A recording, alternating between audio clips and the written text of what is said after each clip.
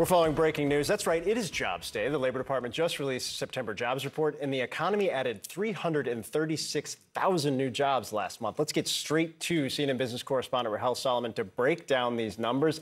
Wow, again. Wow. The last 15 months has been like that. Clearly coming in hot, guys. Just to put this in perspective, this is about double what economists were expecting. So, Phil, as you said, 336,000 added in the month of September. The expectation was closer to 170. The unemployment rate remaining steady at 3.8%. Wages moderating just a bit. That has an inflationary impact. And let's take a look at where we saw some of the strongest job gains. Some of this a continuation of what we have already seen. So leisure and hospitality adding jobs there, healthcare adding jobs there.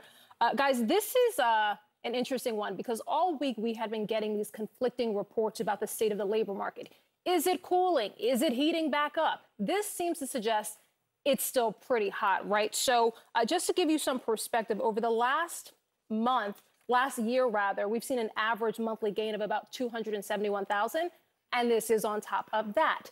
Revisions, very important here. For the prior 2 months, we added an additional 120,000 jobs more than expected, 120,000 jobs more than expected. So it's still a strong labor market, which is great for the American worker. In terms of what this means for the larger economy, in terms of the Fed, well, this seems to suggest that the next time they meet at the end of this month, October 31st and November 1st, the chances of another rate hike have increased. Pretty strong. Yeah. Yeah. It is amazing when you look at those numbers and you put it in perspective, too, what we had over the past 12 months. And then seeing what we're getting today, more revisions upward. Also with us this morning, CNN economics commentator Catherine Rampell. So, Catherine, when you look at this, it's fascinating because we are hearing from the president later today, who will often speak, understandably, after a strong jobs report. There has been this consistent attempted push at Bidenomics and selling how much this strong economy is due to the president's actions.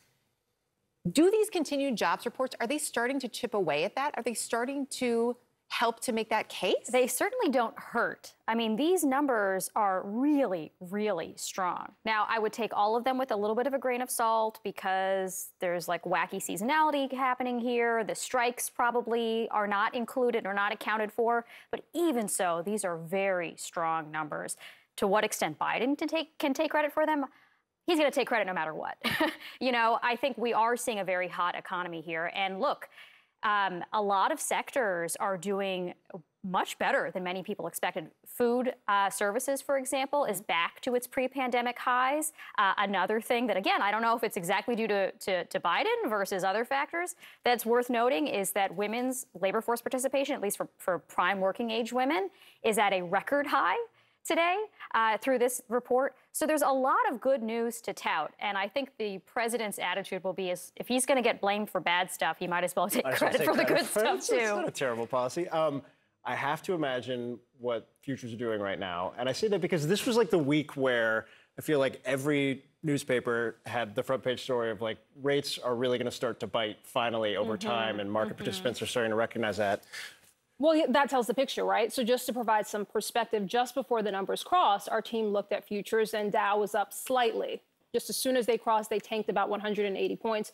They're now off still about 180 points. So the reason why, I mean, this is good news for the American worker. Right. This is good news about the labor market, except that it means the Federal Reserve, that Jay Powell and that committee, it now sort of gives them a bit more push to increase rates further. And we have already seen 11 rate hikes since March of 2022, 2021. Let me get my math here. 2020, 2022, the year has gone by. Together at this point. Yes, exactly. So we have already seen 11 rate hikes. They have already boosted rates 5%. And yet the recession that so many people thought was inevitable never materialized. But every time we see the Fed continue to raise rates, it makes borrowing more expensive and it sort of increases that likelihood. So that's why we're sort of in this period where good news is bad news, good news is weird news. Like, I mean, that is the space that we're in. It's this weird alternate universe that we've been living in now for Bizarre some time, world. right? Yes. Where none of it makes sense. You mentioned, Catherine, the strikes, and likely not involved in these numbers. When will we have a real sense of that? It depends how long the strikes continue. One would imagine that the UAW strikes, for example, might appear in next month's report. So rather the report that comes out for the month of October that is released in early November if the strikes continue through the week where they conduct the survey. The difficulty with all of this is that even though these numbers are reported as being a monthly number, they're really focusing on a snapshot in time during that month. So that's why you don't see them in these data, but you might see them in the following month's data. Same deal with, for example, the writers' strike ending. You might see a little bump in next month's report because all those people went back to work this month. Matt Egan is in New York to help break this all down for us. Let's just have a look at the headline number because it is super spectacular. It has to be said. Let's just explain where those jobs are and why this number is significant. Well, Becky, this really was a blockbuster number. 336,000 jobs added last month. As you mentioned, that's roughly twice what people were expecting. But not only that, this is 80,000 jobs more than the most optimistic forecaster had been penciling in. That is pretty incredible. And this is an acceleration from August, which, by the way, was also revised higher. If you look at the chart, you can see that in some ways this jobs market apparently is actually heating up at a time when a lot of people thought it was cooling down. And so from the perspective of these fears of an imminent or ongoing recession, clearly that is not something that's happening right now. There's nothing about these numbers that speak to an imminent recession.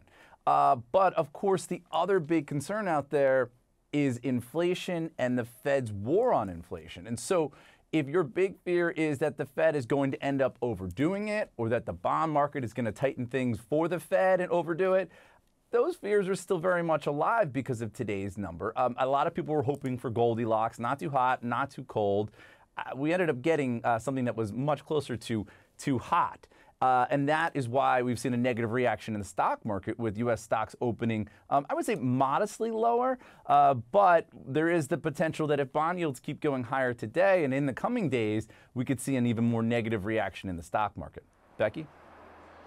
Yeah, it's fascinating, isn't it? And one of the world's sort of top bankers, Jamie Dimon, has been talking about his concerns about the possibility of the Fed pushing rates higher, not being at the end of its rate rising cycle. And that really does beg the question, has the central bank got this sort of landing, in hand? Is it a soft or is it a hard landing? And there's a real difference between the two, and the impact could be very swinging. Oil prices, when we talk about inflation, the good news this week is that we've seen a slowdown, a slip in the price of oil. We had been looking, only a week ago at the possibility of $100 on the barrel, down closer to the sort of $80 on the barrel level at this point. Why? Well, Becky, that's been just a huge turnaround. I mean, you know better than anyone that the oil market is notoriously boom to bust.